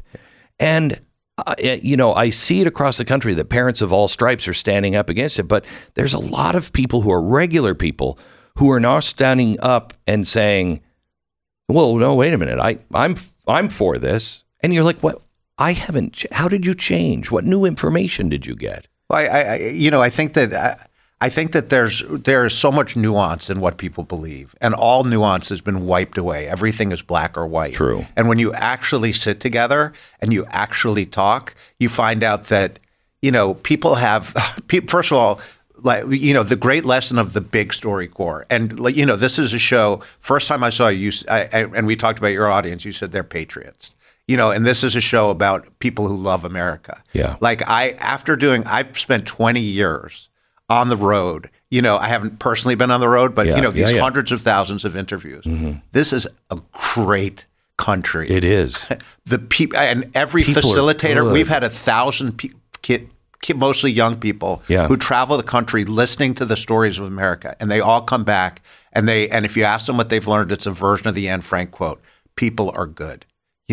People are basically good, and we've lost that. And I think these kind of arguments are people have been driven crazy by Twitter. The dopamine hits you get by putting out the most radical. But when you actually sit down with people, I think that's what we try to do. That's what you try to do. Just shake people on the shoulder and say, wake up. Yeah, wake up. Wake up. Yeah, we can do better than this, and we have to. It's up to us. Let me play the next cut, and I don't want you to reveal anything about this cut until the end. I want you to listen to this and see if you haven't either experienced or heard somebody firsthand that have experienced this very thing. Listen. Let me ask you this. When you read my bio, what did you think? And please be as honest as you feel comfortable, because nothing would bother me. So the first part, my mind kicked into stereotype. She's probably dyed-in-the-wool Democrat. End of story. Second part was intriguing because you said something along the lines of an open mind. I thought, well, this would be interesting. When I read your bio, I just thought you were a white man. I thought I was going to come in here and just I don't even know what it was. I don't even remember what it was. And that's what's so interesting to me is that I'm just Stereotype. That's exactly right. So I have to admit it, and I appreciate you receiving that and allowing me to admit my stereotype, because when you walked in the door and you stood up and introduced myself, I was like, oops. I don't feel threatened. I hope you don't feel threatened. Once we leave this conversation, I believe we'll have other conversations with others, may revisit, maybe your wife and my husband and 4 of us can get together and continue a conversation. But my point is that, what are we afraid of? Fascinating. David and Cassandra, both African American. Back in just a minute. 60 seconds when we return with Dave Issa. Maria wrote in about her dog's experience with Rough Greens. She said, we love this. Our dog had really bad skin allergies. We had tried all the treatments. Nothing worked. She had a really bad smell. 3 days into the trial, we noticed a difference. It's been 2 weeks now, and all of that is gone. There's no more itching. Her red bumps are all gone. Definitely worth the price. Look, I don't know what it is about your dog. I just started Rough Greens with my dog because he wouldn't eat. He was the most finicky eater of all time. I put this on the dog food we've always been feeding him, and he gobbles his food down. Then, for me, as an extra added benefit, I saw him change and become much more younger and healthier and played harder. It was amazing to all of us in the family. I want you to just check this out. You get your first bag free just to see if your dog will eat it. Rough Greens, RUFFgreens.com. They'll give you the first bag. You just pay for shipping. And go to roughgreens.com/Beck. That's roughgreens.com/Beck or 833-GLEN-33. 10 seconds, station ID.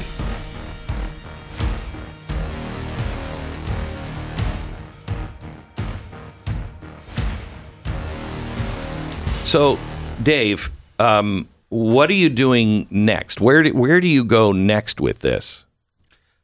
Well, now it's time. So basically, we've done a ton of research. We've had thousands of people participate, and now we have to scale it. And we want, so right now first of all, if you're a Glenn Beck listener, we have thousands and thousands and thousands of people on waiting lists waiting to do this. Glenn Beck listeners, right to the top. So take onesmallstep.org to sign up and join us. We are focused on 3 cities now, Richmond, Fresno, and Wichita. And we're just going to add cities and add cities and add cities and eventually have this, go across the country. It feels like a race against time. And at the end of those videos, we're coming into the home stretch of something, and I don't know what's going to happen. 2024 is not going to be pretty. Yeah. And at the end of the video, it says, our mission is to, convince the country it's our patriotic duty to see the human in people we disagree with, and we know it's a moonshot. We know that there are there are a billion different forces that are trying to trip this up, but the people can win. I mean, that's what you've believed all the way. We just have to come together and just say stop. And I think that is the biggest problem. I think with politicians of any stripe, they don't necessarily believe in the people. Jefferson said, "Trust the American people. They may get it wrong from time to time, but they will correct their mistake." And so many people don't give us information, or they're doing something else. They'll say one thing, do another. Just trust the American people, And I think that comes from a lack of doing what you do and what I do, and that is just listen to people all over the country, and you'll realize these are good people. Yeah, well, and I think that's part of the problem. A big problem that's got us to this place is that people don't feel heard. People just want to be heard. I know, and they want to be treated with dignity, and they want to be treated with respect. No one has ever changed their mind in the history of the world by being called a name, by being threatened. They just want to be listened to. Yeah. And again, if we could just assume the good in others, I mean, what a country this would be. It's such a country. Imagine if One Small Step could take hold. Imagine if we could just, be neighbors again. if politics wasn't stopped up by the insanity, and we could just get things done for the good of the country and the good of people. I mean, it's just beyond comprehension how amazing this could be. And then there's the other road, which we don't want to talk about, and you know where that leads. Yeah. I'm proud to know you. You're a good man. I'm proud to call you a friend, and I appreciate you. You're a really good man. How do people get in touch, and if they want to sign up? So just go to takeonesmallstep.org. It takes about 5 minutes to sign up. Okay. And we're drinking from a fire hose. Yeah. But we want you to be part of that fire hose, and we want that fire hose to turn into a wave that overtakes this country and shows us a different way. Good. Thanks, Thank Glenn. you, Dave. Thank you. All right. Back in just a minute with Mr. Bill O'Reilly and his top stories of the week.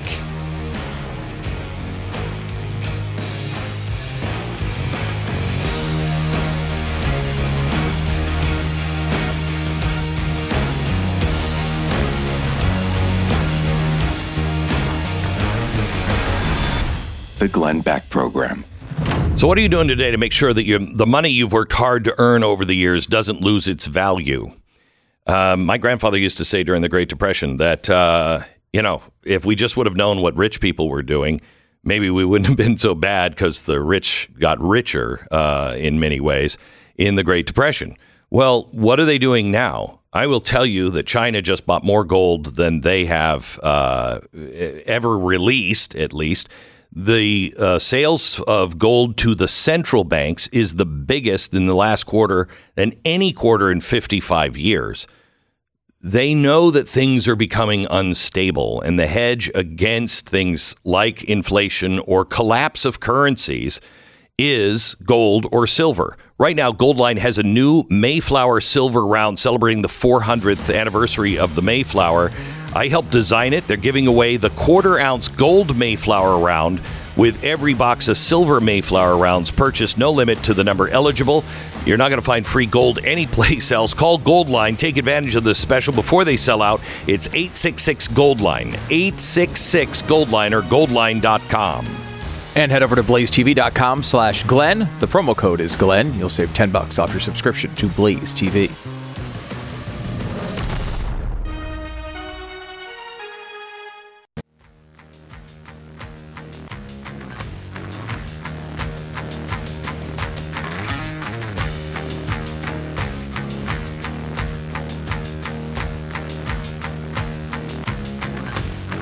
Welcome to the Glenn Beck Program.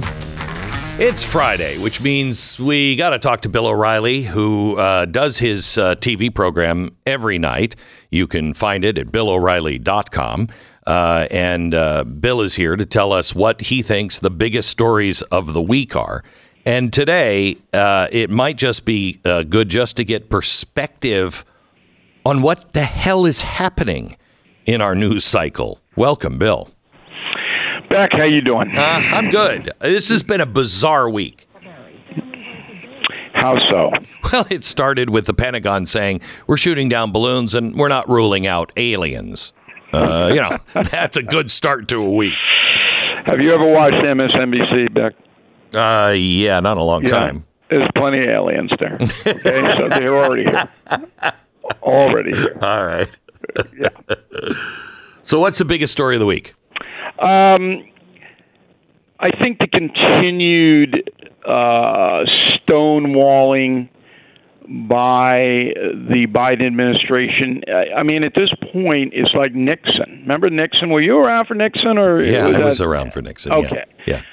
So, you've got these balloons now, and it turns out, it looks like now, the first balloon was Chinese, and the other three balloons were Chuck E. Cheese. Some private... There might have been Hobby Lobby. A Hobby Lobby might have been involved. Some little balloon thing that they were sending somebody up in Canada. I don't know. Secret. But not a national threat. Right. Okay? But worse than that is the Ohio situation where the train derails and all the pollutants go into the air and the people are dislocated and everybody doesn't know what's happening. Well, where is Pete Buttigieg here? I mean, is he still on maternity leave, Beck? Have you confirmed that? I don't know where he is. He has not even called the governor. Mike DeWine. Yes, right? since this whole thing began. And DeWine is not exactly a man brimming with confidence. He gets up there in the lectern and he's looking at his shoes. I mean, it's like, is there anyone in charge here? Can anybody basically lay out a roadmap for these poor people in East Palestine? Okay, so are you going to relocate them? So tell me about this. Tell me about this, because this to me says a lot. But I want to see if it says anything to you and what it says. The Federal Emergency Management Agency, FEMA, said that Ohio is not eligible to receive assistance that DeWine requested for. Cannot receive disaster assistance because the incident did not classify as a national disaster. The rejection came nearly 2 weeks after the Norfolk Southern train, which carried harmful chemicals, derailed, blah, blah, blah, blah, blah. FEMA classifies a national disaster declaration as when there is property damage caused by tornado, flood, hurricane, or earthquake. The state currently does not have any associated costs that would demonstrate to FEMA that it would be able to be a disaster declaration. Derailed train cars did not cause any power outages, block any roads, or impede residents' property. What the hell is that? It's garbage. It's gibberish. All Biden has to do is write an executive order. Exactly right. And that happens all the time. All the time. All the time. All the time. Why is the federal government doing this? Because there's no one in charge. That's the real story here. You want the biggest story of the week? It's the biggest story of the year. No one is running the government. And I've said this time and time again. People just don't seem to understand the intensity of the problem. Joe Biden is not in charge of anything. You know what he did yesterday, the whole day? You know what he did? No. He went to the movies. He had a movie, Till, at 7 o'clock, and because of Black History Month, Emmett Till. That's it. He didn't do anything else. Nothing on a schedule. Then he ran out. In the late afternoon, they told him, you got to say something about the balloon. Do you know what he said about the balloon? I don't know what I'm still trying to figure out what he said about the balloon. He didn't say, hey, the 3 balloons that we shot down were Hobby Lobby balloons. He didn't say that. Here's what he did say. We have no more information than we had when we shot them out of the sky. And that information is we don't think they were a threat. Yeah. Then why did you shoot them down? Target practice. Oh, my gosh. But this demonstrates, all right, not only on these issues, these 2 issues, the balloons and the rail accident, but it's everything across the board. I mean, they being the federal government, rudderless. There's no captain, nobody in charge of it. And so it just careens around from FEMA to transportation to, this one and that one. And there's Biden going to the movies. I'm sitting there going, people get what they deserve sometimes, and the American people, by electing this man, we're getting what we deserve. Bill, are you being too kind to Joe Biden? I'm being as precise as I can be, watching a president who is A, failing the nation almost everywhere, and B, depending on the day, is lucid or delirious. Yeah, I agree with this. So let me see if I can take you one step further than this, because I believe he's not lucid all the time. Sometimes he is, sometimes he's not. Right. I just don't believe he has a firm handle on his faculties for very much of the day. So he's a danger because of that. However, there is somebody running the country, and it seems to be everybody on the left. I don't think that there's necessarily the president is in charge of that, but he's also not a victim of this, and it's not just kind of going off the rails unintended. I think this is their work and their glory. What they're doing is derailing the entire country and setting it on fire.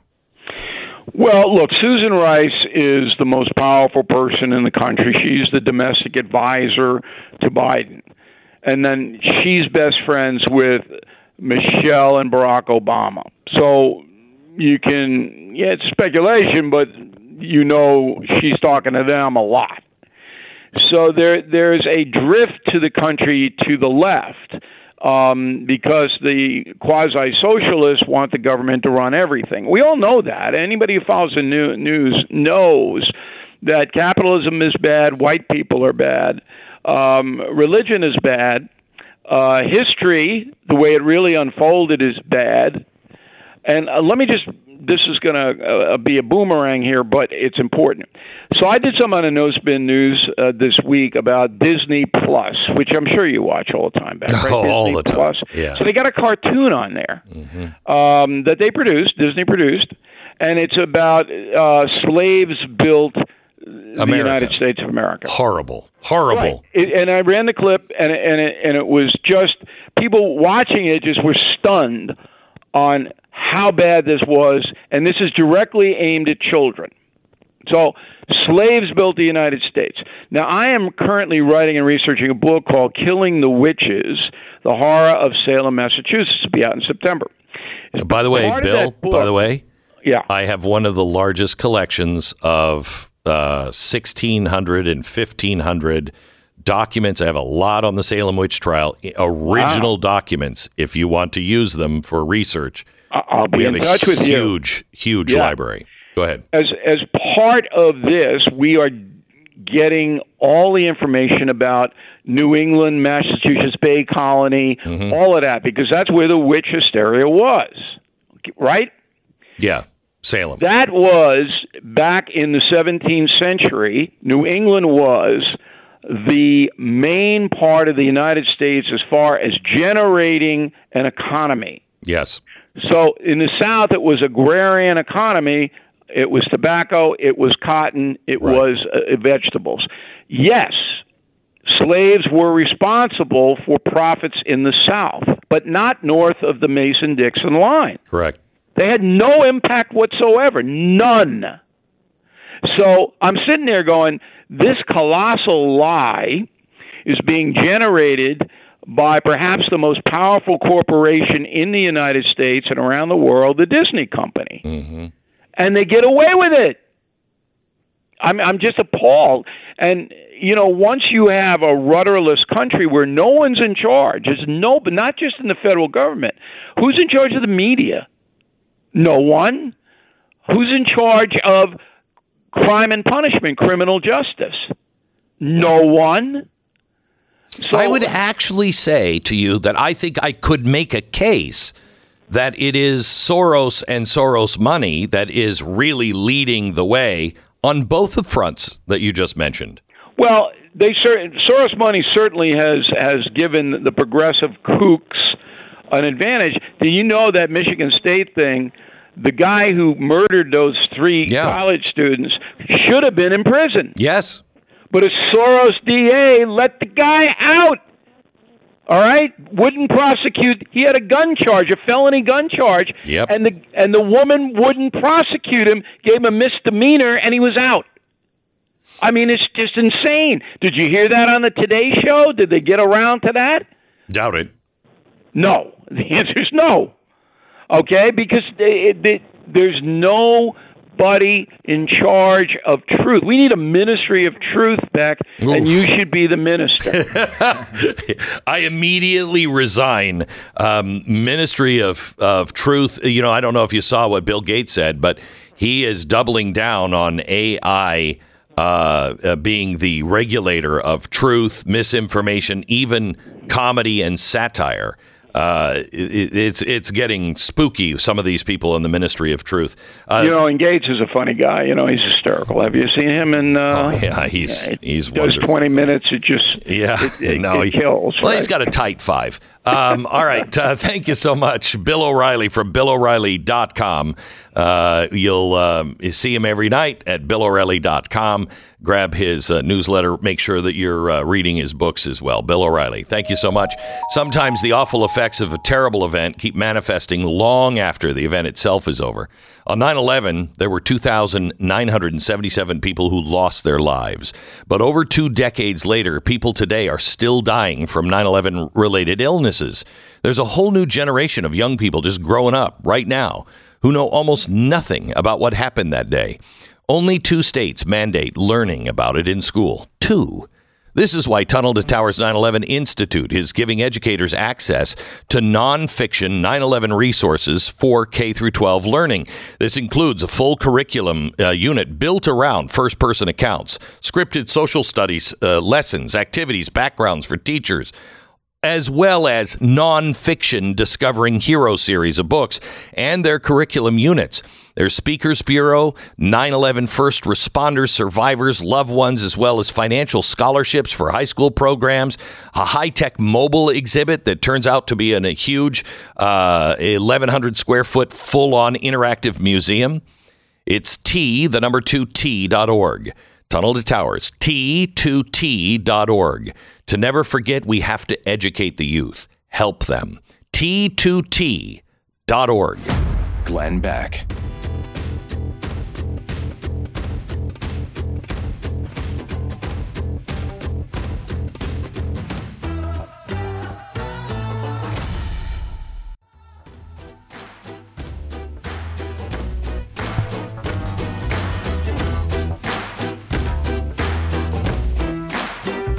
Stu and I were just working off air on something that we are going to be doing Monday on the program. It revolves around AI. There's some really spooky things that are going on with AI as everybody is doubling down on it, i.e.